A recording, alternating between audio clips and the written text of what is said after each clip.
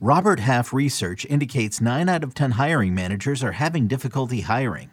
If you have open roles, chances are you're feeling this too. That's why you need Robert Half.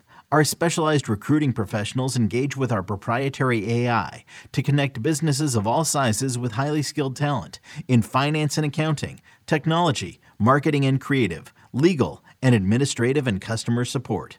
At Robert Half, we know talent. Visit roberthalf.com today. Welcome to the Fantasy Baseball Today podcast from CBS Sports. High drive, center field, hit the wall, grand slam. This is magnificent. Got a fantasy question? Email fantasybaseball@cbsi.com. Get ready to win your league. Where fantasy becomes reality. Now here's Frank, Scott, Chris, and Adam. At long last, we've made it to our final position preview pod for now. Starting pitcher preview part 3. Welcome into Fantasy Baseball Today on Monday, February 28th. I am Frank Stanfield, joined by Scott White and Chris Towers.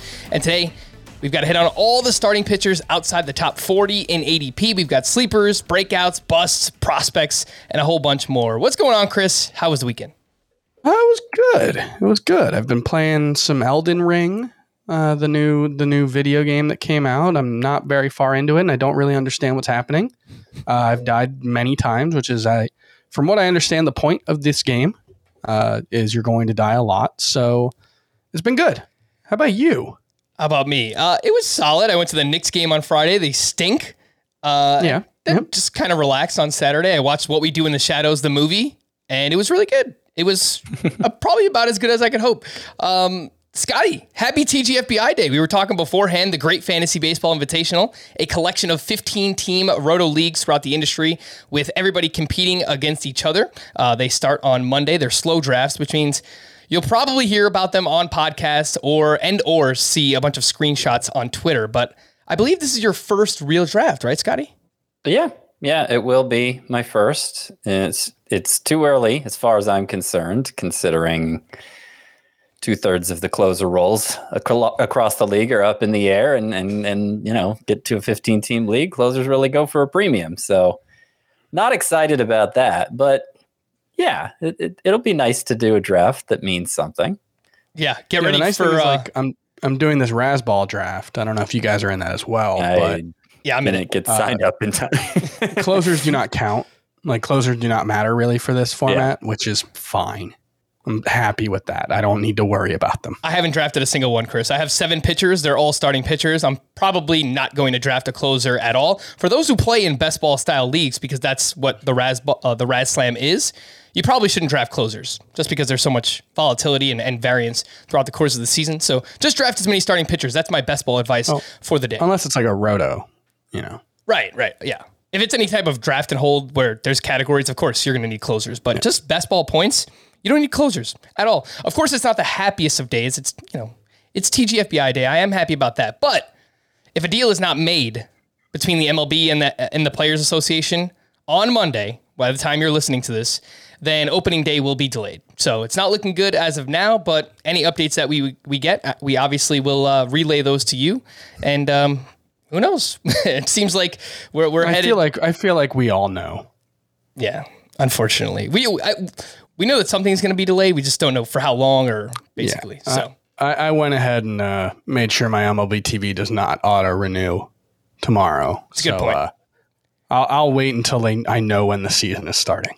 All right, so let's jump back into ADP review. We left off last podcast with Zach Gallen and Shane Baz. So we're going to start with 5 starting pitchers going between picks 132 and 150. So this is rounds 12 and 13 in a 12-team league, and that includes Ian Anderson at pick 132.8, Framber Valdez at 135.2, Chris Bassett at 138.2, Nathan Eovaldi at 139.6, and Sean Manaea at pick 146.6. Chris, we'll start with you. Ian Anderson, I know last year you were a fan of his and still has this really strong 3-pitch mix, walks too many batters, obviously, but he's now made 30 starts in the majors and he's got a 3.25 ERA and a 1.20 whip. Now he's being drafted considerably later than he was last year. How do you feel about Ian Anderson entering 2022? Yeah, it was a pretty disappointing 2021 season for him, and not just because of the performance, but because he missed time with a shoulder injury, and that's a big red flag for me. And based on what he did in 2021, at least, he kind of just looks average at everything. He's got about an average strikeout rate, about an average walk rate, maybe a little better than average in strikeouts, a little worse than walks. About average in terms of quality of contact allowed. No like one real standout swing and Ground miss balls. pitch. I would say ground balls is the one thing where he Sure. stands out. Right. But he's like average in terms of quality of contact and all that stuff. So it's like, I don't know. I know where he can stand out. It's just after seeing it for a full season, it's pretty disappointing what he looked like. And yeah, I don't know. Like, I feel like all of his pitches are just fine, and he has to just pitch better to get more out of everything. He does throw mid-90s with the fastball. The changeup has surprisingly been his best pitch because it was expected to be the curveball for him. I will point out the first half for him, he was a little bit better. The fastball velocity around 95 miles per hour, but once he returned his final 6 starts after the shoulder injury, velo down a little bit. The underlying numbers not nearly as good for Ian Anderson. Scott, let's talk about another ground ball pitcher here. Framber Valdez, the ADP 135.2, excels in points leagues, 14.8 fantasy points per game. That was tied for SP25. He goes deep into his starts. 6+ innings in 16 of 22 starts last year. He went 7+ in 8 of those. However, the strikeouts took a step back. The walks also took a step back last year. So the ERA was good. He goes deep, but 1.25 whip. I'm thinking that's probably closer to what we should expect from Framber Valdez, albeit with a 70% ground ball rate. So, I mean, that mark is just ridiculous. Right. Yeah, no, he is. So among qualifiers, I think Luis Castillo was first in ground ball percentage, around 55%. So 70%, because Valdez missed some time, he didn't qualify, but 70% compared to that 55% that led qualifiers. I mean, that just shows you how far ahead he is. And for what it's worth, Logan Webb and Ranger Suarez, who didn't qualify either, they were both above 55. I think they're around 60. But any way you slice it, Framber Valdez is the premier ground ball pitcher in the game. And I think I prefer him to Ian Anderson because percentage-wise, I think they're pretty similar. But Framber Valdez, you talked about it, Frank, like he is somebody who's just going to pile up innings and pitch very deep into starts with the Astros supporting cast that should lead to a lot of wins.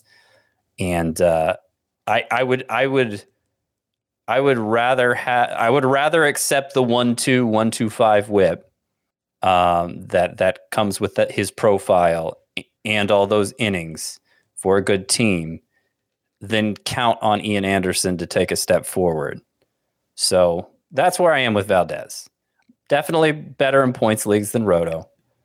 But if you're willing to take a little bit of a hit and whip, the ERA and the strikeouts, they should be good, and the win should be good too. Chris, you mentioned with Ian Anderson, he's kind of this jack of all trades pitcher right now. Doesn't really excel in one area yet, and I feel like that's exactly how you could describe Chris Bassett. He's got a 138.2 ADP. He's 33 years old. Of course, last year got hit in the head with a line drive and missed like a month or 2 out of the season, but in the innings that he pitched, he was awesome. 3.15 ERA, 106 whip, over a strikeout per inning. He averaged 16 fantasy points per game. That was SP 17. That was better than Alek Manoah, Charlie Morton, Lance Lynn. And here he is being drafted as the 43rd starting pitcher off the board. The only thing, Chris, is like, it kind of feels like you're waiting for the other shoe to drop because he just consistently outperforms his peripherals. But he's just done it for so long that maybe you should just trust Chris Bassett. Yeah, I mean, he's got a deep repertoire. He doesn't really have... Oh, excuse me. All right, Chris. Yes. Poor Chris battling... That's where I was a couple weeks ago. The coughing, poor guy. You're right, though.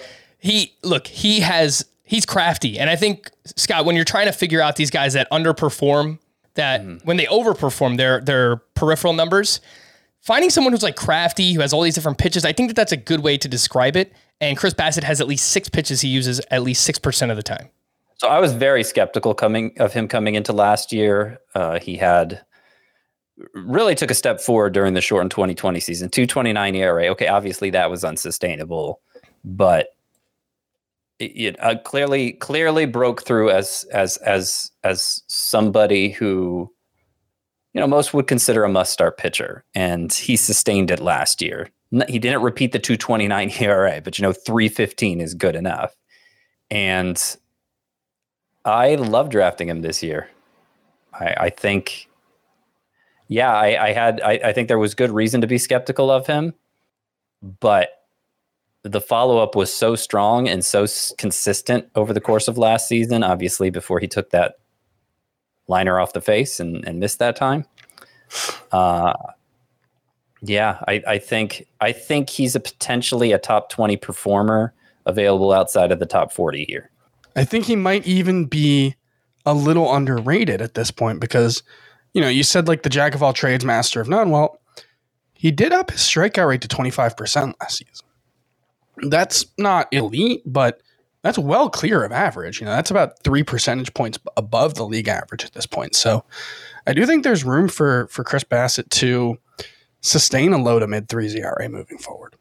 Also with Chris Bassitt, I'll point out Oakland's been subject to many trade rumors. He has been much better in OCO in his career. 2.44 ERA at home, 3.71 ERA on the road. So if he winds up somewhere, I don't know, let's say the Yankees. The Yankees have been linked to trades with Oakland. It might not be the best thing for Chris Bassitt. So just keep that in mind. Right. No, that's a good point. And I don't know to what extent Oakland's going to sell everybody off, but if he becomes more vulnerable to the home runs, then that could sink him. All right, Nathan Eovaldi has an ADP of 139.6. He was the SP29 in Roto last year. He averaged 13 fantasy points per game. And Chris, he finally managed to stay healthy. 182.1 innings for Nathan Eovaldi, and that was the first time he threw that many since 2014. Another pitcher that has all these different pitches, 5 different pitches he uses at least 12% of the time. And I feel like he kind of fits the mold of a Chris Towers guy because if he just stays healthy, I think that he's undoubtedly going to pay off this ADP. What do you think about Eovaldi? Yeah, I think the ADP is good enough that that's a fair thing to say. I don't think he's likely to go deep into games all that often. He was below 6 innings per start last season. That's not terrible, but it's not great. He's someone who strikes me as just like very solid, and I'm not sure how high the upside is. I guess the improvement in his walk rate over the last couple of seasons has really played a big part in him pitching better, and maybe that will allow him to be like a mid 3s ERA guy moving forward. The one thing that scares me off him is just he historically has gotten hit pretty hard. Last season that wasn't the case, and so how sustainable is that remains to be seen. Yeah, the 3.75 ERA was actually backed up by a 3.48 xFIP, 3.60 Sierra, 3.37 xERA. So I think there's actually a chance for Nathan Eovaldi to be even better than he was last year if he could just maintain the gains that he had from a season ago. Scotty, I'll make the case for Sean Manaea, and you can either choose to agree or you can make the case against Sean Manaea. But all right. He is 30 years old and coming off of I don't want to say mid-career breakout because he was fine. He wasn't great or anything. 3.91 ERA, 1.23 whip. The strikeouts were by far the best we've seen from him. 194 strikeouts over 179 and a third innings pitched. But it's the underlying numbers that I really like from him. 3.62 Sierra and a 20.3% K- walk rate. They both ranked 16th among qualified starting pitchers last season, better than Walker Buehler, better than Joe Musgrove, better than Max Fried. He had this huge velocity jump in both his fastball and his changeup. His curveball was up 5 miles per hour year over year from 2020 to 2021. Posted career highs in swinging strike rate, in K per 9. He did fade down the stretch. His final 11 starts, he had a 5.88 ERA. I think it's just, he faded. I think it happened to a lot of starting pitchers coming off the shortened season. And look, if you trust projections, I do. I think the people who make them are smarter than I am. ATC from our buddy RL Cohen has Manaea as the SP26. Steamer projections have Manaea as the SP11. 11. It's crazy. So I'm buying in. I like targeting him in this range. What do you think, Scotty? Don't know. I don't see the justification. They have him as the SP11 with Steamer, you said? Yep. With a 360, they're projecting for a 366 ERA and 179 innings and an 11-10 record. I don't. Yeah, it's a little weird. Does every pitcher have a horrible projection? Otherwise, I don't get it. I think the Steamer projections typically they're very conservative in terms of their ERA and their WHIP projections. So 3.66 is actually probably very low for Steamer. Yeah. Well, no. So like Sean Manaea needed this incredible jump in velocity just to get to a 391 ERA and a little more than a strikeout per inning. I don't know. That just seems that makes me a little nervous. And the fact he was performing at this level beyond what we've ever seen from him before, and he did fade so much in the second half. It's not like he has some long track record of we can point to of even numbers like last year that are, decent, good enough, but not somebody who's, in the mix for the Cy Young discussion or anything. I think Sean Manaea is okay. He's in the 55, but I kind of lump him, Nathan Eovaldi, and Tyler Mahle together as pitchers who are decidedly third tier and don't really have the upside for more. And so, there's a right spot to take them. It's somewhere in this range, but there are definitely pitchers in this range that I can get more excited about. All right, yeah. One thing that I find interesting about him is he basically ditched his slider entirely last season, and even in 2020, he only threw it 3.4% of the time. He has a curveball now, and I don't know how much of that is just maybe they're similar pitches, but that was a historically pretty effective pitch for him. So I'd be interested to see if he goes away from that forever, because he's a 60% sinker guy, and that's generally not an approach that leads to a ton of strikeouts. Right. So I don't know how sustainable a 26% strikeout rate is if he's going to be a 60% fastball guy. But if he drops that to 50% and mixes in a few more sliders, then maybe it can get interesting. Yeah, look, the changeup and the curveball, they seem like fine secondary pitches, but the sinker, you're right. I mean, 60% is just way too much. So if he's traded, or even if he's not, if he just decides to throw his sinker less, I think that could lead to more upside. We have no reason to believe that he's going to throw it less, because this is basically how much he's always used his sinker. So I'm just buying more into what we saw over the first 21 starts, basically, where he had a 3.01 ERA and a 1.14 WHIP. So I don't think he's going to do exactly that, but I think he could build off of what he did last season, hopefully here in 2022. I think he's undervalued. So I'm going to be targeting Sean Manaea quite a bit myself. 5 starting pitchers going between picks 154 and 171, rounds 13 through 15. Ranger Danger Suarez for Scotty here. 154.4. Logan Gilbert at 163.2. Luis Severino at pick 163. Eduardo Rodriguez at pick 165. And Sonny Gray at 166.4. Scotty, talk to us about Ranger Suarez, who has SPARP eligibility. And because of that, should he be the first SPARP taken? I guess you could argue him versus Severino, right? Because they're both going in the same range. Yeah, you could argue it. Obviously, we've seen a higher Severino when he was breaking in looked like a top 10 pitcher in fantasy. But it's been, gosh, how long has it been? 4 years since 2018, right? Since Luis Severino has that was the last meaningful innings. Last full season for Severino. Yep, 2018. Yeah, so that's I think there's reason to be a little wary of him. Now, Ranger Suarez is one of those pitchers in this range who I can get more excited about. And the argument isn't even that deep or complicated. He had a 1.36 ERA last year. Okay. Come on. Give the guy his props. Okay. That is the lowest ERA for a pitcher who made at least 12 starts in a season since Jacob deGrom also last year. But okay, so take Jacob deGrom last year out of it. That is the lowest ERA for a pitcher who made at least 12 starts in a season since Bob Gibson. All right. That's how impressive that 1.36 ERA. And by the way, yes, his time in the bullpen brought that ERA down some, but in the 12 starts themselves, he had a 1.51 ERA. So like he just kept doing the same thing. And that was, by the end of the season, he was throwing 6 innings consistently. In fact, he had a complete game shutout, one of those starts at the end of the year. And I mentioned, the main reason for it earlier is he was one of the most extreme ground ball pitchers in baseball. And for being a ground ball pitcher, he still got a strikeout per inning. And actually, after moving to the rotation, the K per 9 and the BB per 9 both got better than they were in the bullpen. So he didn't lose anything stuff-wise with that transition. I'm not saying he's going to have a 1.36 ERA again, obviously. I'm not saying he's going to have a 2.36 ERA. But a 3.36 ERA would still make him a must-start across the board. And I'm willing to bet he can do that with those ground ball skills. I think he can. All right. So, yeah, I'm happy to take a flyer on. I'm happy to take a shot on Ranger Suarez here. Prefer him as like a number 4, but I can live with him as a number 3, especially. Nah, leave this especially out. I could live with him as a number 3.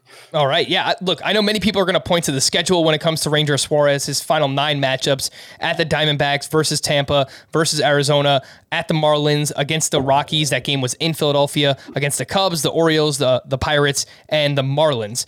And I've come around a little bit more on Ranger Suarez, Scott. Specifically, I was looking into this earlier today, and he throws his fastball and his sinker combined 70% of the time. He's got this awesome changeup. And he used a slider about 8%. So I wonder, is the arsenal enough for Ranger Suarez to be effective? But in that limited sample with the slider, it was a really strong pitch for him. And back in 2019, he threw it 20% of the time. So if he ups that to 10 to 15% as like a true third offering, then I'm interested. But go ahead. He wasn't good in 2019. He was not good. That is a good point. Yeah. I mean, the pitch had good. It had good results last year. He just didn't use it very much. I mean, You know what it sounds like, right? No, tell me. Pause for dramatic effect while I cough. Zach Plesac. You're right. Didn't have a skill as good as you're right. Ranger Suarez did make 9 starts, while Zach Plesac only made 8. So no, Ranger Suarez made 12 starts, Chris. Right, were you listening? The 9 starts, it just. Like, I think he's fine, but you're asking him to do something that basically nobody in baseball does with his pitch mix. And maybe he can. Like, the fact that he did this last season with this pitch mix already makes him an outlier. It's very hard to do what he did, and while making the transition from the bullpen to a starting spot, no less. But it's the type of, you should bet against outliers, and most people are. The nice thing about Ranger Suarez is he doesn't cost very much. So the cost of betting on him is pretty minimal. Well, I think if there's a type of pitcher who can get away with a limited arsenal, it is somebody who relies heavily on a sinker and getting weak contact. And if your sinker's good enough, then basically nobody can do anything with it. And so, that's what we see that's partly what contributes to Framber Valdez, I guess, has a great curveball too, but it's really just those 2 pitches for him. And he's been the best ground ball pitcher in the game for the past couple years. I think Ranger Suarez can do something similar, but possibly with better control. I mean, and for what it's worth, I don't think we should just discount what he did in the bullpen either. I mean, he was kind of a multi-inning reliever before he joined the rotation and made those 12 starts, and had the ERA in the low 1s then as well. So, I do think it's very different from Zach Plesac for a number of reasons, but those are a few of them. Chris, what are your expectations for Luis Severino this year? He's got an ADP of 163. He's still just 28 years old, only relief pitcher eligible on CBS to start the season. Once he makes those 5 starts, he will become starting pitcher eligible as well. He's only thrown 27 2/3 innings since the start of 2019. That is the postseason included. The last time we saw him in 2018, he finished as the SP10 in Roto. So what are you thinking we see from Severino this year? You shouldn't expect much. I mean, he's had Tommy John surgery and then shoulder surgery since then? Or was it shoulder injury that led to Tommy John surgery? I think it's the latter, yep. That's a pretty troubling combination.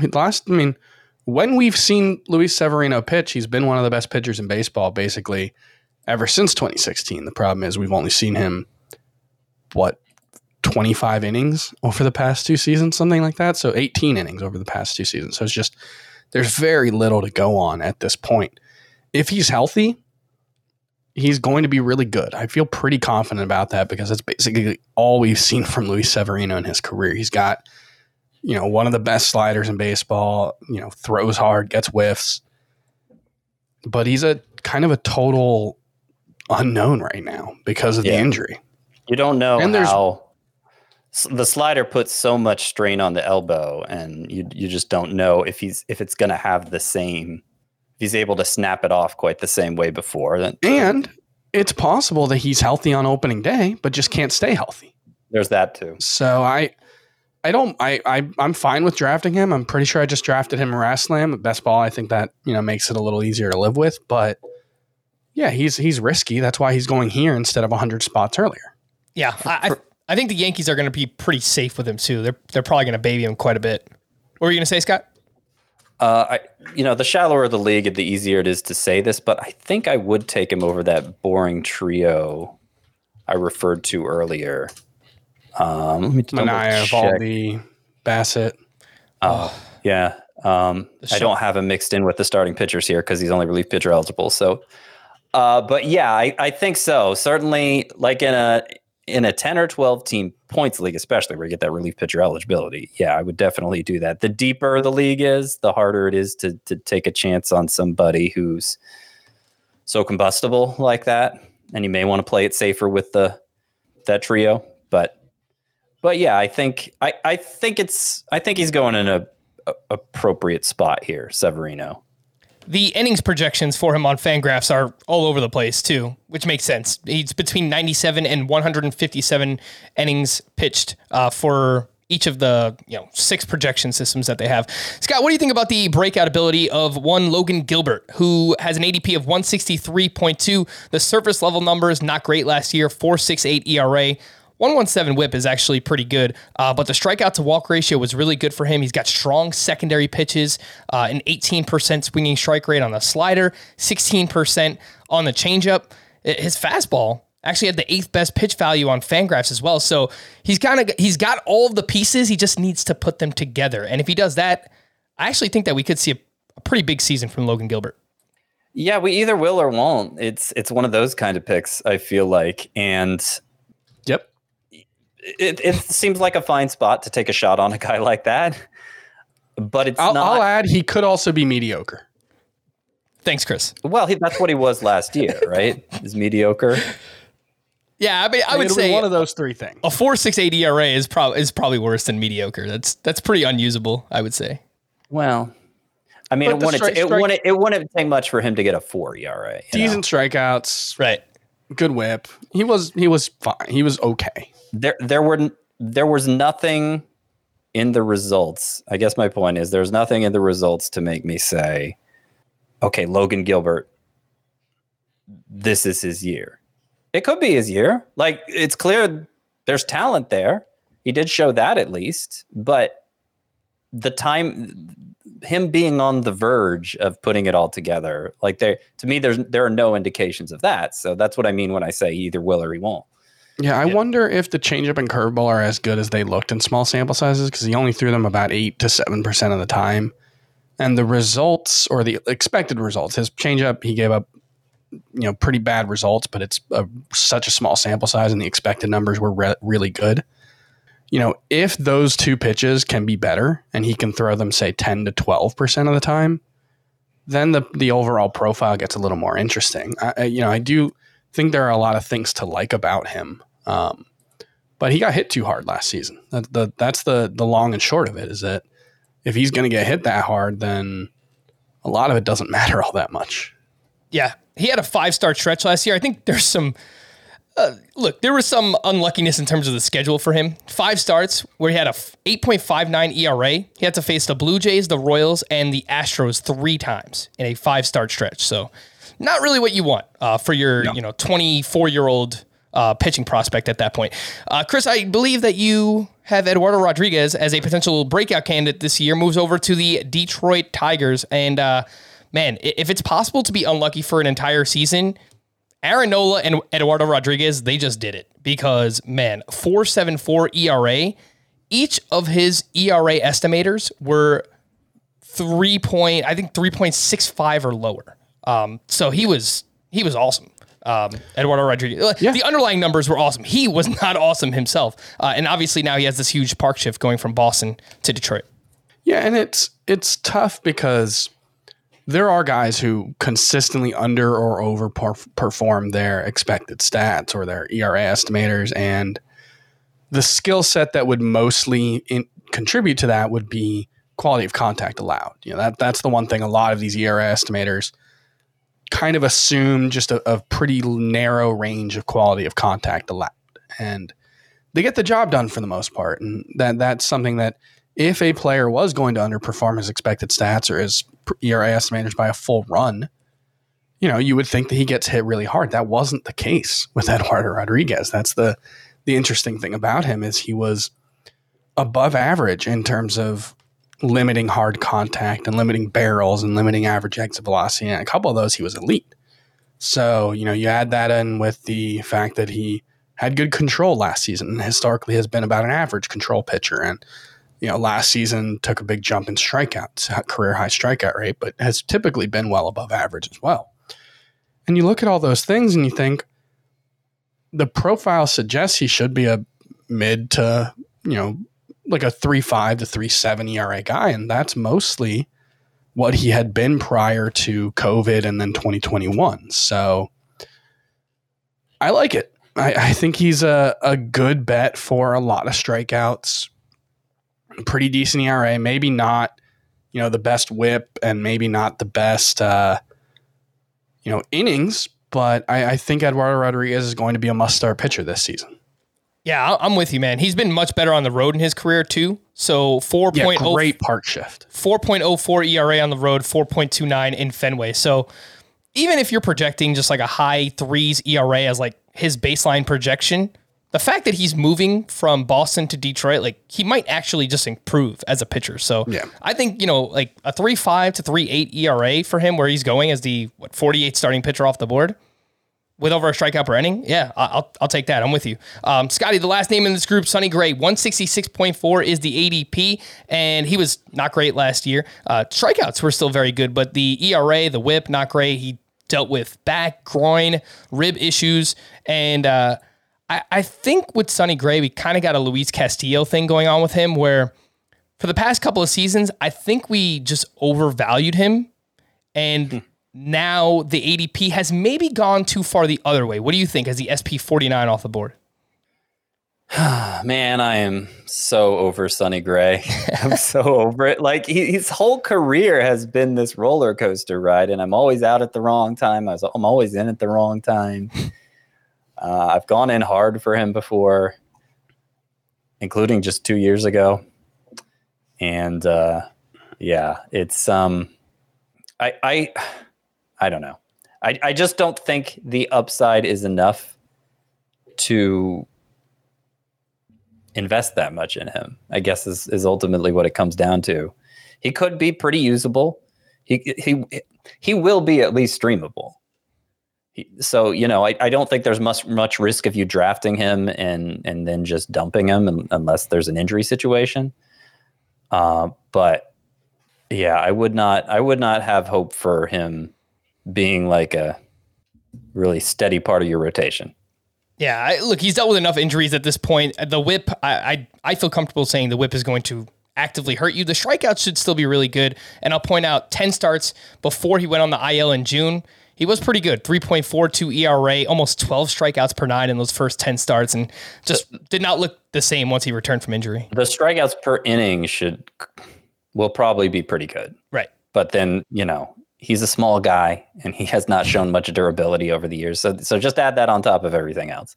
All right, we're going to take a quick break, but before we do that, bit of a programming update. We will have podcast for you each Monday through Saturday now in the month of March. I know Scott's probably freaking out. No, Scott, we're not going to record a podcast on Friday nights. But that Saturday episode will always be a mailbag. So if you have questions, continue to send them in, fantasybaseball@cbsi.com, or leave a 5-star rating on Apple and drop a question in the review. if you want us to answer your question. So again, podcast coming up Monday through Saturday throughout the course of March, and hopefully we have a season to talk about by the time April rolls around. We're going to take a break. When we return, more ADP here on Fantasy Baseball Today.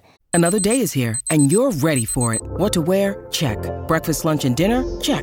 Planning for what's next and how to save for it? That's where Bank of America can help. For your financial to-dos, Bank of America has experts ready to help get you closer to your goals. Get started at one of our local financial centers or 24/7 in our mobile banking app. Find a location near you at bankofamerica.com/talktous. What would you like the power to do? Mobile banking requires downloading the app and is only available for select devices. Message and data rates may apply. Bank of America N.A., member FDIC.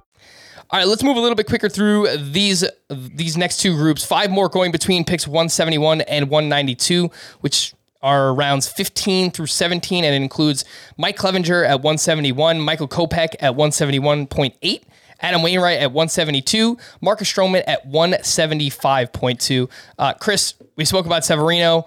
We're kind of in a similar situation with Mike Clevinger. He had Tommy John surgery in November of 2020, so by March, he will be 16 months removed from Tommy John. By April, that will be 17 months. So kind of got a bit of a Justin Verlander thing going on here with Clevinger, where he's had enough time. It's just, what do we expect from him this season? And to that, you would say blank. I'm not sure, because he had been steadily improving as a pitcher, basically 3 straight years, but that 2019 season had a lot of injuries itself. Obviously, then the Tommy John surgery. So we just don't know what he's going to look like coming back from Tommy John surgery. We generally assume guys are going to look more or less like themselves, but we don't really know who Mike Clevinger is, more or less. His velocity had jumped 3 straight seasons before the injury. Was the injury because of that, or was it, just unrelated? Impossible to say. So I do think there's a lot of upside with Mike Clevinger. I think he's someone who does a good job of limiting hard contact and should be a decent bet to outperform his peripherals. I just don't know whether those peripherals will be low 4s or mid 3s. But this is the perfect, this stretch of the draft is where you should be taking chances on guys like that. You shouldn't be looking for guys who you should have your rotation anchors by now. And so, whether you want to take Adam Wainwright, I think is fine in this range, but if you're looking for league winning perhaps upside, I think Mike Clevinger potentially does have that. Maybe Michael Kopech. Although Adam Wainwright, obviously, if he pitches the way he has the last 2 seasons, he's going to once again be one of the best values at pitcher. But he was top 10. Wainwright was in both points leagues and 5x5. But he doesn't have the 11K per 9. No, he doesn't. But he's good enough to be top 10. Yeah. I think just based on a skills expectation that Clevinger and Kopech should have more upside on a per inning basis. But I think the deeper the league that you play in, the more likely you should be to take someone like Adam Wainwright or Marcus Stroman. Because if you play in a 15-team league and you're getting these guys as, your SP4 or SP4, SP5, to get someone that's going to provide you quality innings that late in a draft, it's very valuable commodity. I think it's ridiculous where Wainwright's going. He's another one of my favorite pitchers to draft. I would say my 3 favorite pitchers to draft, they're all ancient, are Charlie Morton, Justin Verlander, and Adam Wainwright. Because you start with just the fact that, like I said, top 10 in both formats last year. Whatever lack of upside people claim he has, it wasn't enough to keep him out of the top 10 last year. And he was exactly the same in 2020. We didn't give him much credit then because it was how many starts was it? A dozen or something? But now it's 42 starts over the past 2 seasons. 42 starts over the past 2 seasons where he's been low 3s ERA, a whip right above 1. And, the K per 9, about 7.5 during that stretch. Not good at all. But he's shown over 42 starts that he can succeed in spite of that. And the way he piles up innings, it's going to add up to a usable K total, even if the K per 9 isn't good. So I love drafting him.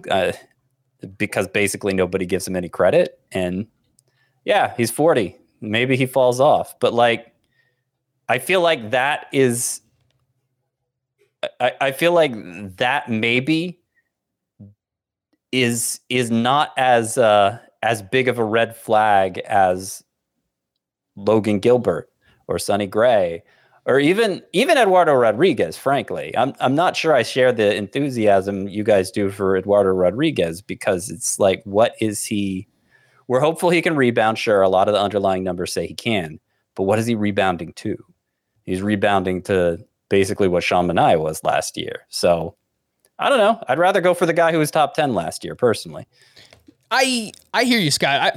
Last point on Eduardo Rodriguez. If he regresses to the skills that he had when he was like a 3.8 ERA pitcher in Boston, if he pitches that same exact way in Comerica, that's probably going to lead to like a 3.6 ERA, in my opinion, just because he's in a much better venue. It could. Yeah. It could. The thing about Wainwright is, bet on Wainwright being better. You have to the bet with Wainwright, and I like at this point in the draft, I don't think there's any such thing as a bad bet. Like, even if you don't think Michael Clevenger is going to stay healthy or anything like that, like this point in the draft is where you're taking the shots.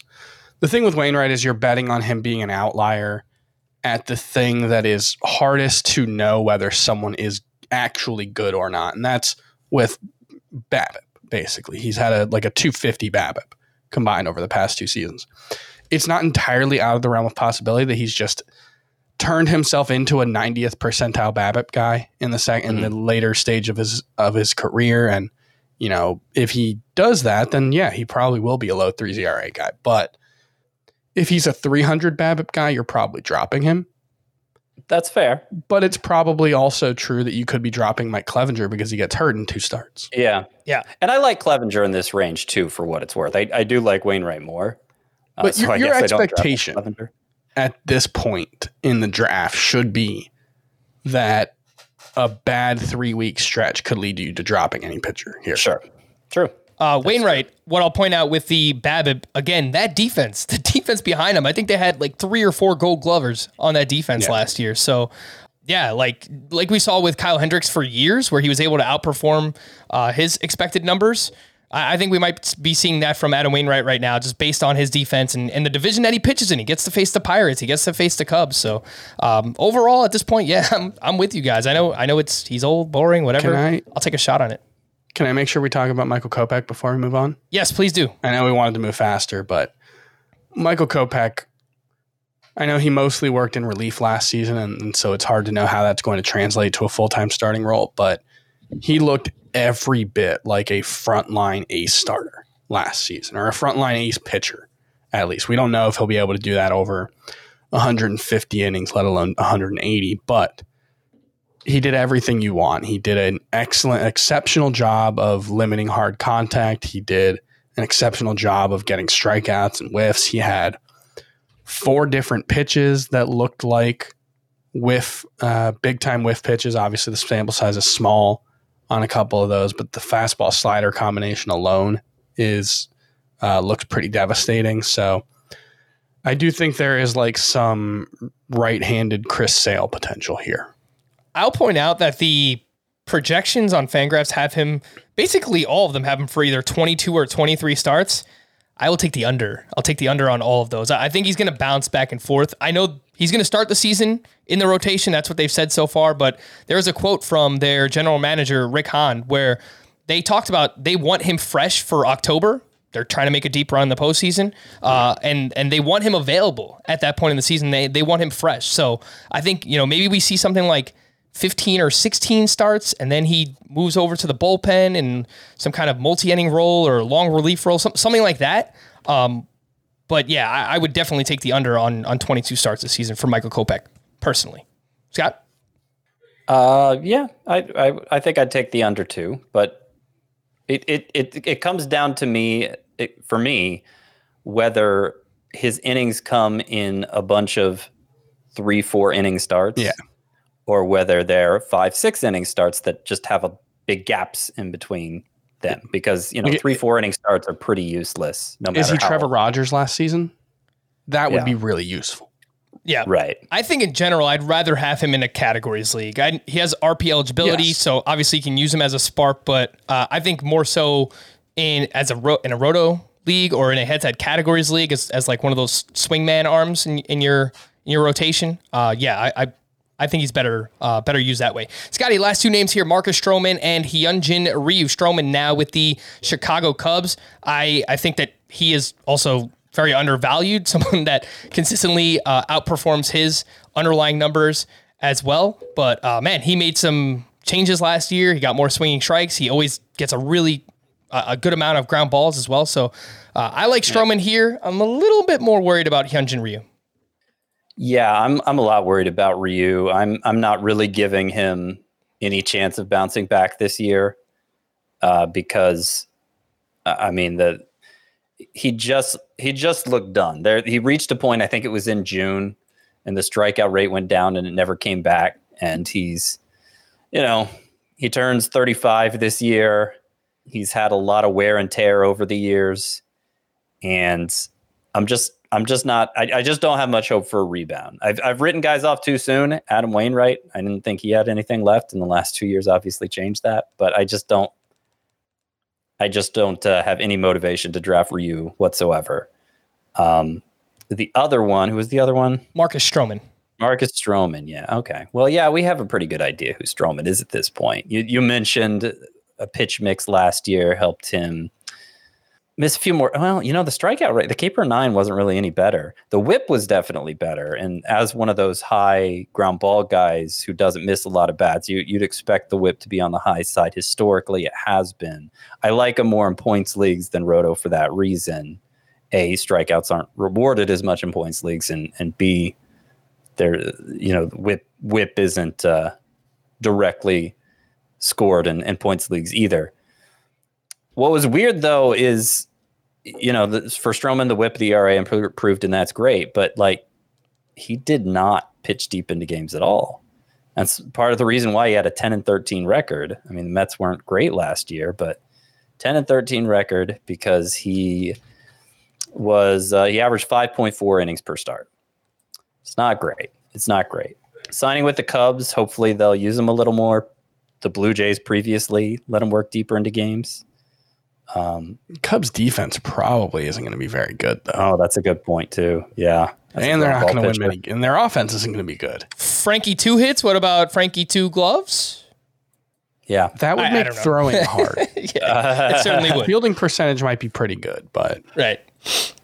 Yeah. Which Stroman, Scott, look, he didn't pitch in 2020, so I think that's probably why they had a quicker leash with him on a per inning basis, on a per start basis. But, it's not like that was a widespread thing across the league. So that's just a guess. Yeah. I don't know. I think look, he's decidedly middle tier as well, and doesn't have the strikeout upside of a Minaya or a Evaldi. I'd rather take the chance on Hyunjin Ryu figuring out what he had for 4 straight years before last season. Okay. So you have a little more hope for him, or? Yeah, well, you just don't. I don't have a specific reason to have hope. It's just the track record was so consistent and so long that it's at his best, he's been a lot better than Marcus Stroman. Sure. And it was 1 season. So I'll take the chance that he figures something. Okay. There was a report that Ryu was separated from his family for quite some time due to COVID, and he was pitching in all these different locations: Buffalo, Florida, and eventually Toronto.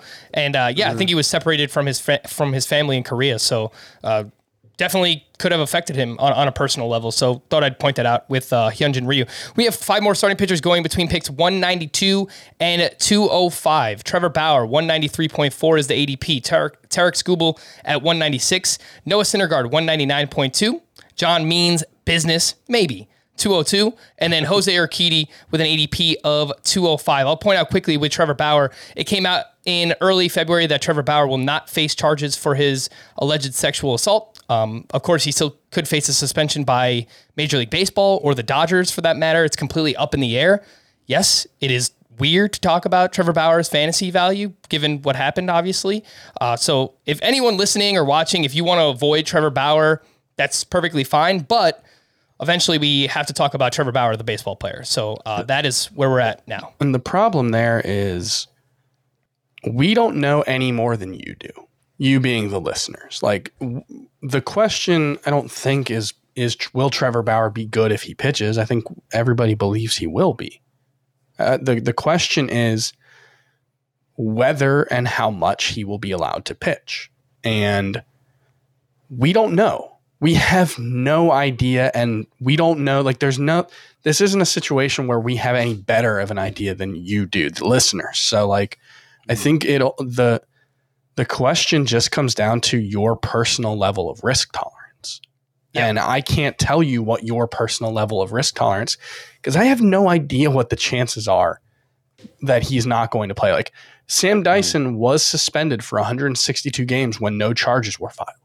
So there is precedent for that. So I have a lot of trouble bringing myself to draft him for personal reasons.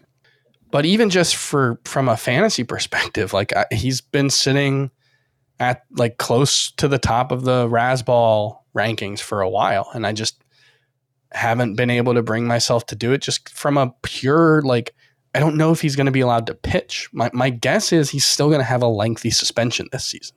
Right. Yeah. And it's not like you're going to be able to stash him on your IL or anything like that. So keep that in mind. Chris, I'll just point out, you said this about other pitchers, at this point in the draft, you kind of treat everyone as I might drop this guy in 3 weeks anyway. So based on the upside of a Trevor Bauer, sure. I mean, you could take that chance, but again, we don't know what's going on with him right now. Scotty, between this group, Bauer, Skubal, Syndergaard, John Means, and Jose Urquidy, do you have like one or two names here that you find yourself gravitating towards? I think I'd be okay taking Bauer to, like, this is right about the range where I'd be okay doing it.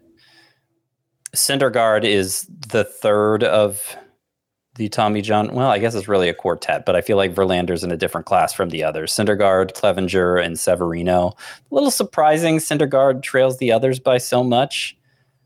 But, his last healthy season, he didn't look so hot, and the strikeout rate had been on decline for a while. He was, still pretty good, but he wasn't like ace caliber. So I get it. He's my least favorite of the three, but I don't know. He's fine here, I guess. John Means is the one I want to talk the most about, because obviously he was one of my favorites heading into last season. Went bananas with the strikeouts at the end of the shortened 2020 season, like a 5-6 start stretch. And got off to a brilliant start last season, had that no-hitter early on. And then, missed some time with an injury. When he returned, the strikeout stuff wasn't really there. And he's an extreme fly ball guy. And I just figured, AL East, Camden Yards, homer-friendly park, not missing enough bats. Like, I don't know. I was prepared to fade him until the news came out that they're moving back the fences in left field 30 feet and raising the height of the fences too from 7 feet to 12. I mean, that's a pretty significant change in its own right. And it's like the whole left field fence. And Means, of course, is a left-handed pitcher. So it's mostly right-handed hitters he's going to be facing that he has to worry about. So, like, because of that, his fly ball tendencies, if that ends up playing the way I think it's going to, and it looks like Camden Yards is now one of the worst places for a right-handed hitter to hit, John Means' fly ball rate goes from being a weakness to a strength. A lot of those fly balls are just going to be outs. You just look at his home ERA versus his away ERA last year. It was 284 on the road versus 462 at home. I mean, don't want to oversimplify it, but that kind of hints at how much pitching at Camden Yards hurt him, at least. And if the park plays differently now, I don't know. I think him being such a good control pitcher and going very likely to have such a low batting average against because of all the fly balls, he could end up being really good last year. I don't have much hope for strikeouts anymore, but if it's 8.5 per 9, that'd probably be good enough. Yeah, I'm pretty interested in John Means myself. I would be remiss not to mention that his first 12 starts came before the sticky substance, and there was a video that surfaced of like his hand sticking to his glove. There was always going to be regression last year. You have to realize that his first 12 starts, while he had a 2.28 ERA, his xFIP was 4 on the dot. So no matter what, he was always going to regress. However, once he returned, his final 14 starts, the swinging strike rate plummeted. It went down like 4 percentage points, which is pretty massive. So I'm with you, Scott. I'm interested, but just thought I would mention that. Chris, the other two names here that we haven't really talked about, Tarek Skubal and Jose Urquidy. They kind of live on opposite ends of the spectrum because Skubal seems like he should have all this strikeout upside and ability. He allows a lot of hard contact, and Jose Urquidy is basically the opposite. One with John Means, I just want to throw in a little dig here. I don't know how excited I can be when the case for him is essentially like he could be Marco Estrada.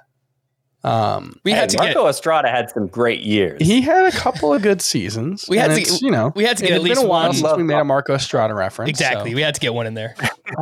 Look, in theory, you can see Tarek Skubal like figuring something out and becoming a much better pitcher than he was last season. But it really seems like he just has a fastball that is just bad. Just doo-doo. Is that okay to say? I'm leaving it in, but just to point out how bad it was.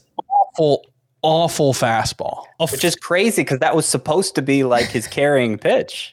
He had a 4.13 WOBA against the fastball last year. Yeah. Basically every hitter was Vlad Jr. against the fastball.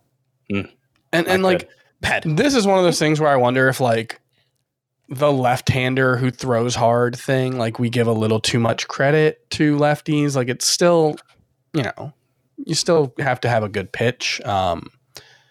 It wasn't nearly that bad in 2020, obviously smaller sample size. So you give weight to the larger sample size of 2021. You know what the wild thing is? The 4.18 WOBA suggests that he had some good luck with his fastball because it was a 4.29 expected WOBA. That's yikes. 92 mile per hour average exit velocity, 19-degree average launch angle. That's basically like what Mike Trout's average launch angle and average exit velocity are.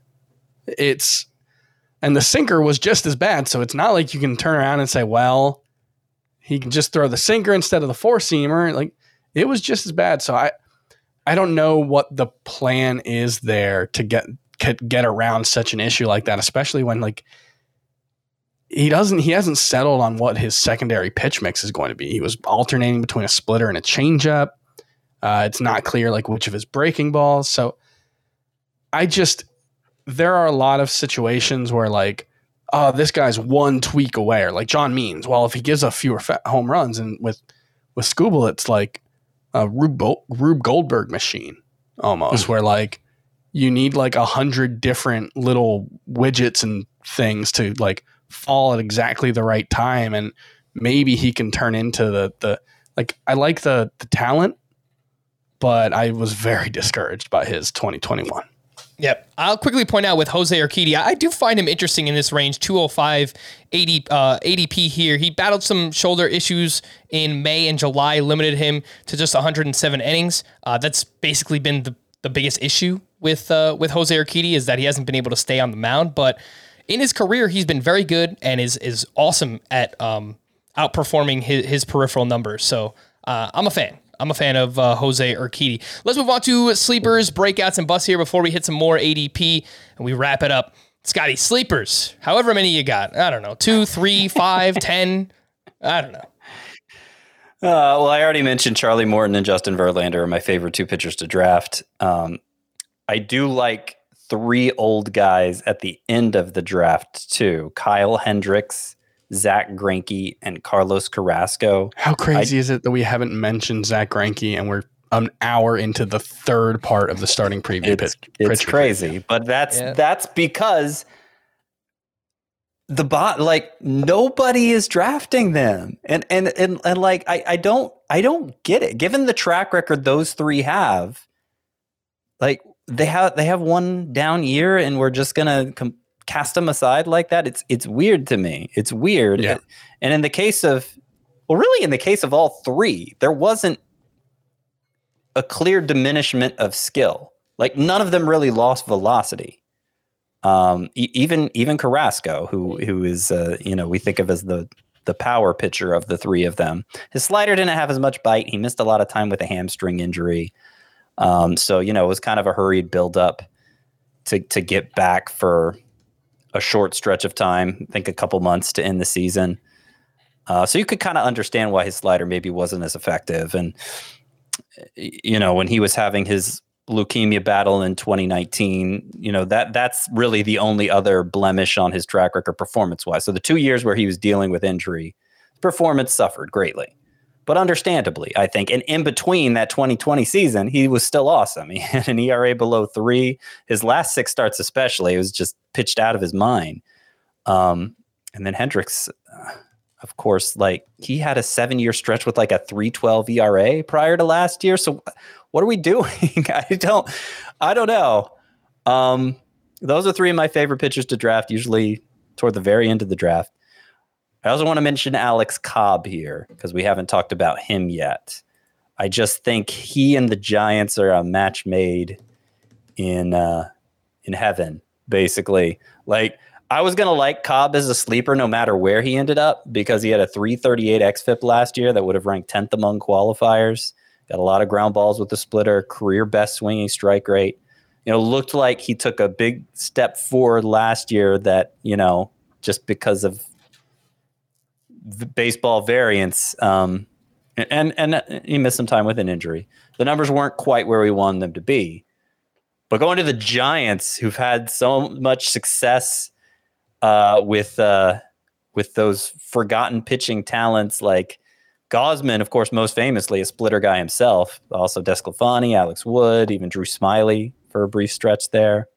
I think it could be a big year for Alex Cobb. Agreed. Yeah, right there with you on Alex Cobb. By the way, all 4 of those pitchers you mentioned, Hendricks, Carrasco, Greinke, and Alex Cobb, they're all going between picks 252 and 295. So we're talking about late round starting pitchers in most 12-team leagues. Obviously, they'll be ranked higher than that in deeper leagues. But man, yeah, these guys, I'm with you, Scott. For the most part, I'm in, man. Kyle Hendricks, you mentioned 174 starts before last year, 3.12 ERA, 1.10 WHIP for Hendricks. I think we should sell a T-shirt that says "I'm with you, Scott," because that's like the thing you say most often on the podcast. I feel like, is it? Which I'm not complaining. It's good to have somebody with me, right? But it's funny. All right. Well, Chris, let's find out if I can be with you based on your sleeper pick. I would hope so. But you guys have a special relationship, and I don't want to intrude on that.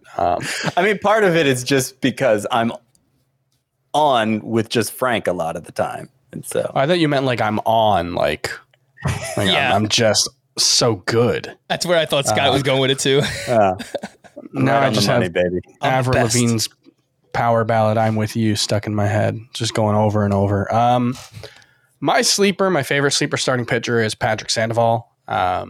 You could argue that he should be a breakout. These terms are fluid, and it doesn't He's really on my matter. breakout list. But the main thing with Patrick Sandoval is he has a pitch in his changeup that might be one of the best pitches in baseball by any pitcher. He started throwing it more last season. It became his most used pitch at 30% usage, and it had a 51% whiff rate and a 221 xWOBA with a 213 WOBA. It's unbelievable at limiting hard contact. It had an 84 mile per hour average exit velocity in 2020, 83 mile per hour in 2021. Huge whiff numbers every season.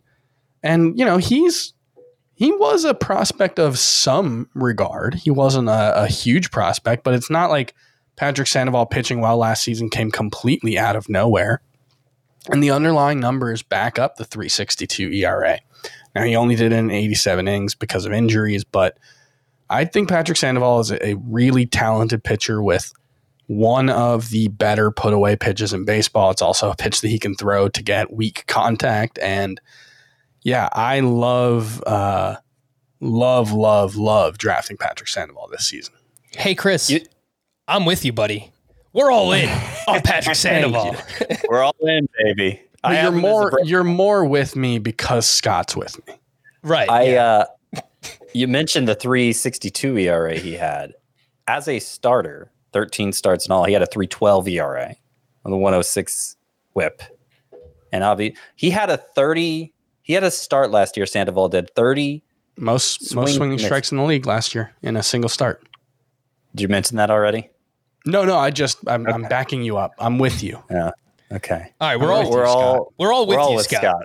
That's right.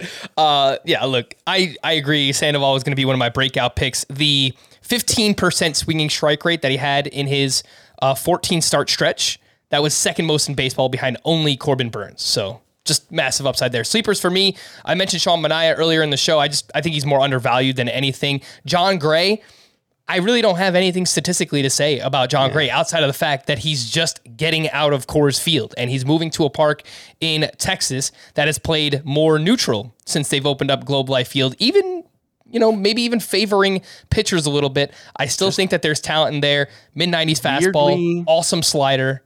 I'm in on John Gray. Just weirdly hasn't been better on the road than at home. That's the only thing that gives me pause, but otherwise, yeah. Yeah.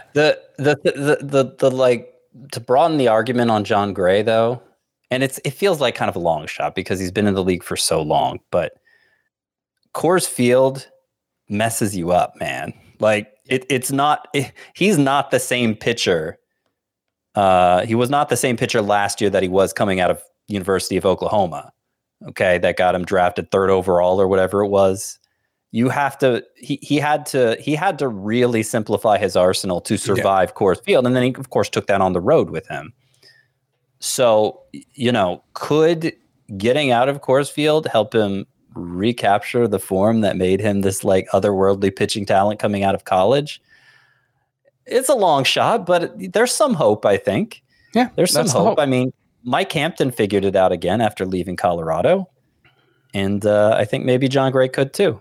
Yeah. It's all about hope. Let's do it. John Gray, I have hope. I have faith in you, buddy. And Alex Cobb was the other sleeper I wanted to mention. Obviously, Scotty, you broke him down already. Let's go to breakouts at starting pitcher. Chris, who you got?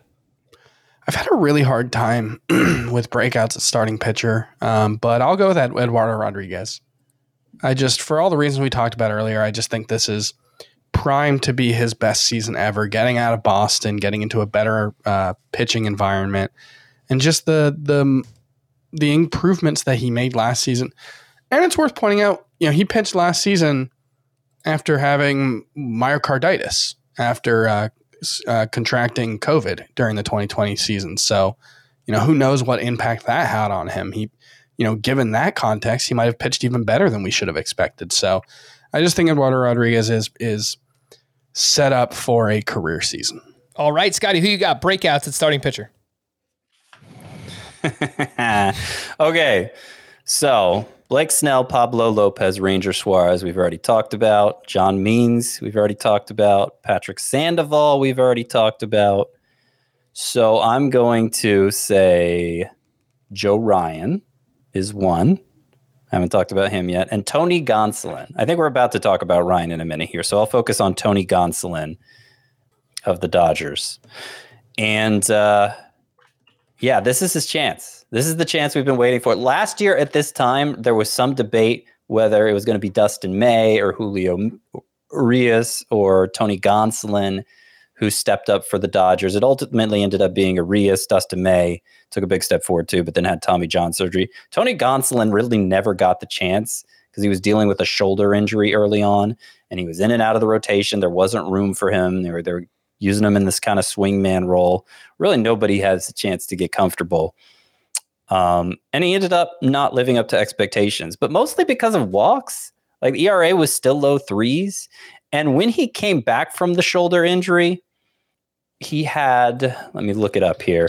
He had a 15.1% swinging strike rate in the final month, which is, like Garrett Cole-like. So he's got this great splitter slider combo that able to pile up swinging strikes with it. And like I said, the Dodgers need him more than ever. Max Scherzer's gone. We think Clayton Kershaw's gone. There's a good chance Trevor Bauer's gone.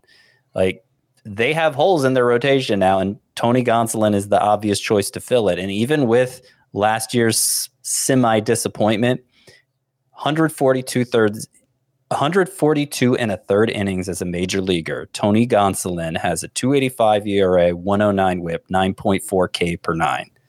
I would certainly take that, especially with the Dodgers lineup backing it. Especially with an ADP of 282.8 for Gonsolin. But go ahead, Chris. You mentioned Dustin May. I just want to point out, sleeper. If your league has unlimited IL spots or really deep IL spots, May not be back until the second half of the season, but he looked so good in the limited time we saw him last season. He looked like he was making an absolute, like, he could be Sandy Alcantara. You know, that kind of pitcher. Yeah, definitely a name to keep in mind in keeper leagues too, where if you draft him late, you can keep him just as late the following season, or if you get him for cheap in your auction salary cap league, you can keep him for cheap the next year. Just, you know, and draft him late and just stash him and sit on him. He looked monstrous last season. Don't forget about Tyler Glasnow for the same reason. Yes. But I don't expect to see Glasnow at all this year, but you don't want to forget about him in those long-term leagues. Yeah, there were a few other names like that. Steven Strasburg, you can stash. Mike Soroka. Kenta Maeda is another one. He'll, you know, probably won't be back at all this season. But yeah. Names to keep in mind there. Breakouts for me, Patrick Sandoval. I'm with you, Chris, on Patrick Sandoval. Logan Gilbert. I made it awkward, didn't I? No, it's cool. Logan Gilbert, I spoke about him earlier. Again, like, he had a great fastball. 8th best according to pitch values on Fangraphs. It was better than Robbie Ray, Garrett Cole, Sandy Alcantara. And then the secondary is grayed out very well with in terms of swinging strike rate. So I think everything is there for Gilbert. He is massive, 6'6", Logan Gilbert, and has huge extension on his pitches. He has, like, his release point is like 7.2 feet from the pitching rubber, which is, I'm looking at Tristan McKenzie, who's an inch shorter, and his extension is, you know, quite a bit shorter, about half a foot. So just tells you, like, Logan Gilbert gets on top of you. Oh, for sure. As a hitter. That helps it. Like, he throws 95, but he's 6'6". So 95 looks even faster. Probably looks, 100 miles per hour. Tristan McKenzie, name that you just mentioned as well, Chris. I have that's him why I was looking him up as a breakout as well. His first 10 starts last year were awful. He averaged over 8 walks per 9. That has never been an issue for Tristan McKenzie in his career. He's had strong control, minors, majors, heading into last season. So I think it was a little bit fluky. His velocity was down during that stretch as well. He returned later on in the year, a 10-start stretch where he had a 2.96 ERA, a 0.73 whip, just about 13% swinging strike rate. And he typically is a fantastic whip pitcher because he doesn't allow a lot of hits. He's a fly ball pitcher, but that comes with, a low walk total usually. And he's got a 199 batting average against since the start of 2020. So I am in on Tristan McKenzie. Just kind of trust the Cleveland organization because they do a great job developing pitchers. He's got to stay healthy. If he does, I think he could have a massive season. But the fact that his fastball velocity was up in the second half of the season is huge because that was the concern for him in 2020 when his fastball velocity dipped towards the end. Yeah, he averaged, so I mentioned the first 10 starts where he struggled, 91.4 on the fastball. His final 14 starts, 92.7. So up quite a bit there. Bust that starting pitcher. Let's quickly run through these. Scott, who you got? Much shorter list here. I mentioned Trevor Rogers on yesterday's show. I'm just a little skeptical there. Zach Gallen is probably the pitcher I'm most avoiding, just given the way his effectiveness dropped after returning from that elbow sprain that he suffered in May. Like the swinging strike rate especially, like he just didn't have the same bite on his pitches. I think Tommy John surgery's around the corner for him. And I just, there's a point where I'd take him, but somebody always takes him before I get to that point. And then Lance McCullers for similar reasons. I mean, we talked about him on part 2 of Starting Pitcher Preview 2. Just his is more of a forearm muscle issue, right? But it sounds like he recently revealed like the bone, the muzzle was detached from the bone when it initially happened. And I just don't think his return to form is going to go as smoothly as we were originally led to believe. There are similar pitchers that come with much less risk. And McCullers would really have to fall to the end of drafts, I think, for me to take a shot on him. I updated my rankings earlier today, and I believe I lowered Lance McCullers to like SP 70 in the rankings. 71 for me. Basically just saying I'm not going to draft him anywhere close to his current ADP, which it should fall now. Yeah, I mean, if everybody does that, I do think we could get to a point where I'm talking about McCullers as a sleeper at that point. But it's going to have to be pretty late. All right, Chris, who you got? Bust that starting pitcher. Shane Bieber, because of the shoulder injury and the fact that he gets hit so hard, I can see things going really south for him. But the one I think that I'm a little stronger about is Logan Webb. I feel like people have just gotten way too high off of the last 17 starts that he made last season, while forgetting that, one, his minor league track record is just fine. Like, it's not terrible, but 3.37 ERA and 304 innings, 1.324 WHIP as a minor leaguer for Logan Webb. And then, yes, those 17 starts were awesome last season, and a couple of postseason starts that I think are really helping his case in a lot of people's minds as well. But last season wasn't the first time we saw Logan Webb pitch in the major leagues. We saw him make 19 starts between 2019 and 2020. We saw him make 9 starts, 10 appearances, in 2021 before the breakout, and he was bad, like pretty uniformly, an ERA over 5 over those first 27 starts. So we've got a bigger sample size, a mediocre minor league track record, and he's SP 24 in ADP right now, something like that. I can see liking him, but between the mediocre track record and the fact that he missed significant time with a shoulder injury last season, there are way more ways that this can go wrong for Logan Webb than can go right. So I think he's a clear avoid at his price. All right, some busts for me at starting pitcher. Chris Sale, the swinging strike rate was down last year. I don't know how much I should judge Chris Sale on coming back from Tommy John surgery. There's a real chance that he just makes me look foolish here. But at the age... That's what bust picks do. Yeah, the age, the cost, the changeup was bad, swinging strike rate being down. I'm out on Chris Sale. Luis Castillo, the inconsistency year over year, kills your whip. Swinging strike rate, strikeouts were down for him last year. And then Blake Snell. 53 starts from 2019 through July of last year, 4.48 ERA, 1.38 WHIP, over 4 walks per 9. Maybe he's the guy that he was after he ditched the changeup, but I'm not forgetting about those other 53 starts. Well, and that's the thing is, he did simplify the pitch mix and just went slider fastball basically down the stretch, and that could work. But I would also point out to Patrick Corbin, who is older and doesn't throw as hard as Blake Snell, but Patrick Corbin as an example of how very, very slim the margin for error with that kind of approach is. Like, yeah, you can do it, but if hitters adjust, does he have an adjustment left if he can't trust the changeup and the curveball to come back? That's the concern.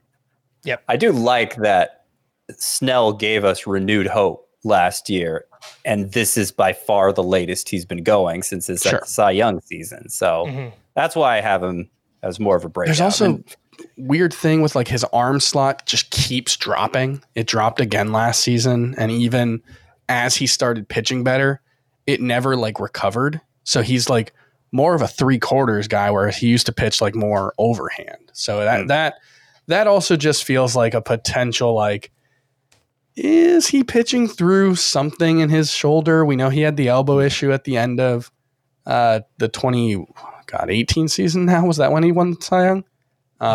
Yep. And then 2018. 2019, I think he had elbow issues as well. So that's a concern. Yep, for sure. All right, so we've got quite a few more pitchers to get to here. Here's what I'll do. I'll throw 5 names each of your way, and then we'll move on to the other person, and we'll keep swapping here. But let's go through this next group of 5, 208 through pick 228. Patrick Sandoval, we spoke about him quite a bit. Anthony DeSclafani at pick 209.4. Tanner Houck at 209.8. Joe Ryan at 226.4. And Aaron Savale at pick 228. Scotty, I'll give you this list because I know you wanted to talk about Joe Ryan as a breakout. Yeah, it's one of those where it doesn't need to be. We don't need to make it that complicated. Okay, his last 2 minor league seasons, Joe Ryan. So that's 2019 and 2021 because there obviously was no 2020 in the minors. Joe Ryan had a 2.47 ERA, 0.8. Trying to talk too fast. He had a 2.47 ERA, a 0.82 WHIP, and 13 strikeouts per 9 innings. And then after reaching the majors last year in 5 starts, basically did a lot of the same things. The ERA ended up 4.05 because the last start was pretty bad, but 0.79 whip, 30 strikeouts in 26 and 2/3 innings. There's a lot of skepticism that the key to his success, which is just like a really deceptive fastball that he hides well, that's going to work in the majors, that it might just be a gimmick. But 5 starts into his career, it appears to be working. The price isn't that high. Let's see what happens with Joe Ryan. I also like Aaron Savali at this price. I think it's kind of weird because he was kind of a darling pick in like fantasy analyst circles the last couple of years. I wasn't that high on him personally, but I don't know what about his 2021 has caused everyone to back off of him. Because you know what it is? He's being punished for Zach Plezak's sins. Maybe. I mean, he didn't really commit sins of his own last year. Yeah, his ERA was in the high 3s, but we're talking about 200 pick here, and he pitched deep into games. He missed some time with an injury, so the innings total wasn't there, but start for start, he worked deep into games. Control artist, going to help in whip. The peripherals aren't great, but I don't know. I think the peripherals were never that great, which is why I wasn't that high on him. He continues to outpitch them, and I think he's a fine option. Savali is to round out your rotation. Yeah, I think someone that can give you volume. He could give you wins because he's going to go deep into his starts. Cleveland might not be great, but also give you a strong whip. 1.12 whip last year and a 1.16 for his career. So I do think that Savali will help you out there. Tanner Houck in this group, I think he's kind of like a lesser version of Michael Kopech. So good ratios, lots of strikeouts. Yeah, I don't think he's going to get many innings, but yeah, he looks like he can miss bats for sure. Anthony DeSclafani, I'll point out, I'm interested. Just don't start him against the Dodgers. He made 6 starts against the Dodgers last year, 7.33 ERA. His other 25 starts, 2.38. Just start him against everybody, not name the Dodgers. Yeah, I think he's good. Yep. 5 more going from picks 233 to 243. Chris, you'll get this group. Alex Wood, 233.6. Cal Quantrill at 240.4. He also has SPARP eligibility. Jordan Montgomery at 241.8. Herman Marquez at 242.4. And Tristan McKenzie at 243.2. I don't really understand why Alex Wood's going so late. I agree with you. He's currently healthy. One of my rules is to leave every draft with at least one Giants pitcher, Chris. Yeah, the Giants gave him a $25 million contract this offseason. He passed a physical. His underlying numbers mostly matched the fact that he, had a perfectly passable 3.83 ERA, well over a strikeout per inning, and a good whip. Like, I think Alex Wood you're not going to get 200 innings from him, but you're not going to get 200 innings from anyone. If Alex Wood gives you 140, especially not at this range, if Alex Wood gives you 140 innings of his, effectively typical production right now, which is a mid to high 3s ERA and, good whip and strikeouts, like that's an obvious value at this price. So I think Alex Wood is a great pick here. And I'm always partial to Herman Marquez. I think he's a really good pitcher who's just being held back by his home park. I know last year the splits were kind of weird, but I feel like that happens with 1, home road splits can be noisy, and 2, it happens with Coors Field pitchers sometimes. Like Scott said with John Gray, you have to pitch differently when you're there, and that can affect you on the road. I just think what if Herman Marquez gets traded? I still think he's probably a top 30 starting pitcher if he gets traded somewhere. So I'll take the flyer that maybe I can only use him on the road all season, but maybe I can only use him on the road for the first 3 months of the season, and then he's a stud. So I like having Herman Marquez, and I'm with you on the Tristan McKenzie breakout pick, Scott.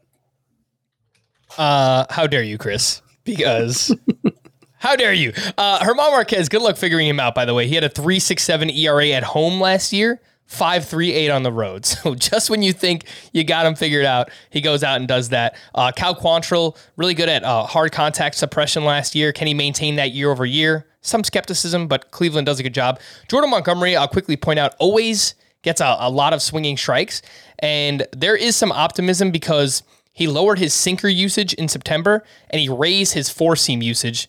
His sinker is not a good pitch. So what do we say? Throw your bad pitches less. throw your good pitches more. The four seam has been a better pitch for him. So some optimism for Jordan Montgomery. I've seen that around the industry. 5 more going between picks 252 and 268. Kyle Hendricks at pick 252. Waskari Noah, 253.5. Zach Plesac, 264.4. Casey Mize, 264.4. And Steven Matz at pick 267. Scotty, what do you think about this group? I mean, obviously, I like Kyle Hendricks. I just talked about that. No interest in any of the others. Zero interest. Steven Matz, I mean, he might keep the ERA decent enough. He did last year, but the whip will be high. Strikeouts won't be great. Casey Mize, of course, former number 1 overall pick. Maybe there's some upside there, and he managed to have a respectable ERA last year, but the underlying numbers were pretty awful, and I'm not really counting on him for much. All right, I will mention with Steven Matz, obviously, I'm all in on the Cardinals rotation at this point for the reasons I continue to mention. Defense, good division to pitch in, obviously. Waskari Noah, if he wins a job in the Braves rotation, his underlying numbers were very good last year. So a 3.40 xFIP, a 1.11 whip. He's only got 2 pitches. He's got fastball, slider. So I don't know how long it's going to last, but he was really good last year before he broke his own hand punching a wall. I do think it's a big if him winning a job because they had rotation holes in the playoffs and they were not asking him to fill them. All right, 5 more. Steven Strasburg, John Gray, Tony Gonsolin. Who's Tony? Tony Gonsolin, Jesus Luzardo, and Aaron Ashby. This group is between 268 and 284. Chris, what do you think about these 5? Strasburg is just a complete blindfolded dart throw. The track record for guys coming back from the kind of injuries he's had. One, we have very little track record of the, was it carpal tunnel surgery last season? He ended up having thoracic outlet surgery. Yeah. No, that's what I was. Yeah. Yeah. And so. Yeah. Carpal tunnel before that. Yeah. The history of, Tommy John, he's had shoulder injuries. He's had carpal tunnel surgery. And now he's coming back from thoracic outlet syndrome, which is not a career killer, but it's kind of like an Achilles injury in football or basketball where you can come back from it. Guys have. Mm-hmm. I feel like Josh Beckett had a good season after thoracic outlet syndrome. It's not entirely impossible, but it's real difficult to come back from that. It usually portends the start of the end of a player's career. So, not super excited about him. Jesus Luzardo, I get the interest. I thought the post-trade production was pretty unencouraging, but I think he's still talented. So, fine late round pick. I think Tony Gonsolin parts where he really seemed to pop, but the overall numbers weren't any better than with the A's. Yeah, I think Tony Gonsolin is the clear prize in this range. Yeah, I agree with you, Scott. I'm in on Tony Gonsolin. Who would have thought, right? Jesus Luzardo is I'm kind of interested. He threw his slider more down the stretch, and there were some games with results, as you mentioned, against the Phillies, his final game of the season. 5 1/3, 1 run, 0 walks, 11 strikeouts. He had a bunch of swinging strikes in that game too. So just a weird season. The Marlins have earned the benefit of the doubt to a certain extent. Just a weird season all around for him. Broke his hand. He lost in a video game, broke his hand as a result of it. And lost in a video game. He did. It was like a Fortnite situation or something. But he never. It was like Colin Hanks in Jumanji. He was lost in a video game.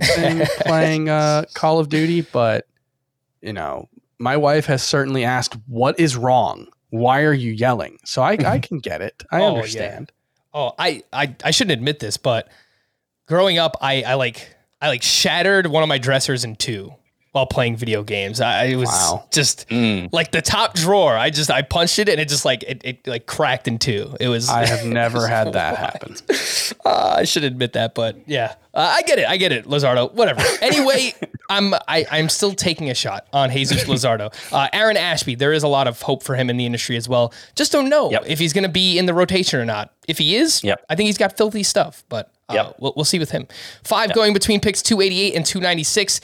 Alex Cobb, Zach Greinke, Josiah Gray, Carlos Carrasco, Drew Rasmussen. Scott, I swear I did not set it up for you to get this group of 5, but it just happened that way. Yeah, well, and I do want to point out, since Strasburg went around this range too, you notice I didn't include him when I was talking about the value, the way we're writing off Hendricks, Carrasco, and Greinke undeservedly. I think it's deserved in Strasburg's case. I want to mention also for this group, Josiah Gray. Interesting potential there. Showed a lot of strikeout potential with the Nationals after being traded from the Dodgers. Extreme fly ball rate too, and those home runs could keep him from meeting the potential he shows with the strikeouts. At this point in the draft, why not? I mean, I'd rather have Greinke, but why not? But Josiah Gray, I'm a little on the fence about him and his future. All right, this next group of 5 from picks 297 to 313, Christian Javier, Corey Kluber, Marco Gonzalez, Kyle Gibson, and Yusei Kikuchi. Chris, I guess there's a chance Javier would start if Lance McCullers isn't ready for the beginning of the season. Yeah, there's not much to get excited about this range. I think Marco Gonzalez can be fine in like a low-end SP5 kind of way. So, like, I don't know if there's that much difference between him and I don't know. I was going to say Adam Wainwright, but Wainwright's proven to be better at suppressing hard contact. But like Gonzalez can have that kind of season. We've seen it before. Kikuchi, I think, is still really, really talented and really interesting. I just don't know if he's ever going to figure out the pitch mix issues and, the location. And it seems like he's like 95% of the way there at all times. And it's just that last 5% is the hardest part. So, yeah, of this group, the ones I'm most likely to draft would be Yusei Kikuchi and Marco Gonzalez. All right, we're coming up on the end here, I swear. 5 more. Eric Lauer, Luis Patino, Sixto Sanchez, Bailey Ober, and Jamison Tyone. Scott, Lauer pitched well last year. Patino, still prospect pedigree, some strikeout ability there. And Bailey Ober, a lot like Joe Ryan, he kind of had like this vertical approach angle thing going on last year, and he got better down the stretch. So in deeper leagues, I'm kind of interested in Bailey Ober. Yeah, I agree. He gives up a lot of hits, but the control's good enough that he can maybe get away with it. And he looked like he could miss enough bats that he could become, a halfway decent fantasy option. I want to mention, because just a little beyond this group is, first of all, Chris Paddock. We may be writing him off too soon too. And I don't have as much hope for him as those other 3, but we may be writing him off so soon. The actual skill set hasn't changed that much from that impressive rookie year for Paddock. And then Nestor Cortez, who was amazing down the stretch for the Yankees last year. I'm really surprised he's not ranked higher. I think he's in line to begin the year in the rotation. He's one of those guys who, I don't know, kind of Alex Wood-like, in that the stuff isn't that impressive, but the results would lead you to believe it is. And so I understand there are questions whether he can sustain it, but he was legitimately great for the Yankees the final couple months of last season. Yeah, they have him penciled in as their SP4 to start the season.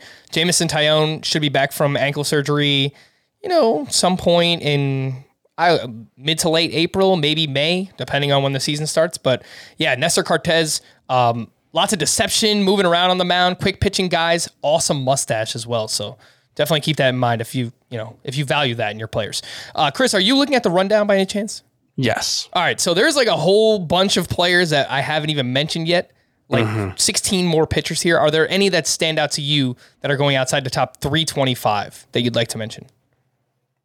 Paddock, like Scott mentioned, there's just always the chance for the bounce back. Dylan Bundy, this was a dude who was being drafted, as a top 35 pitcher last season.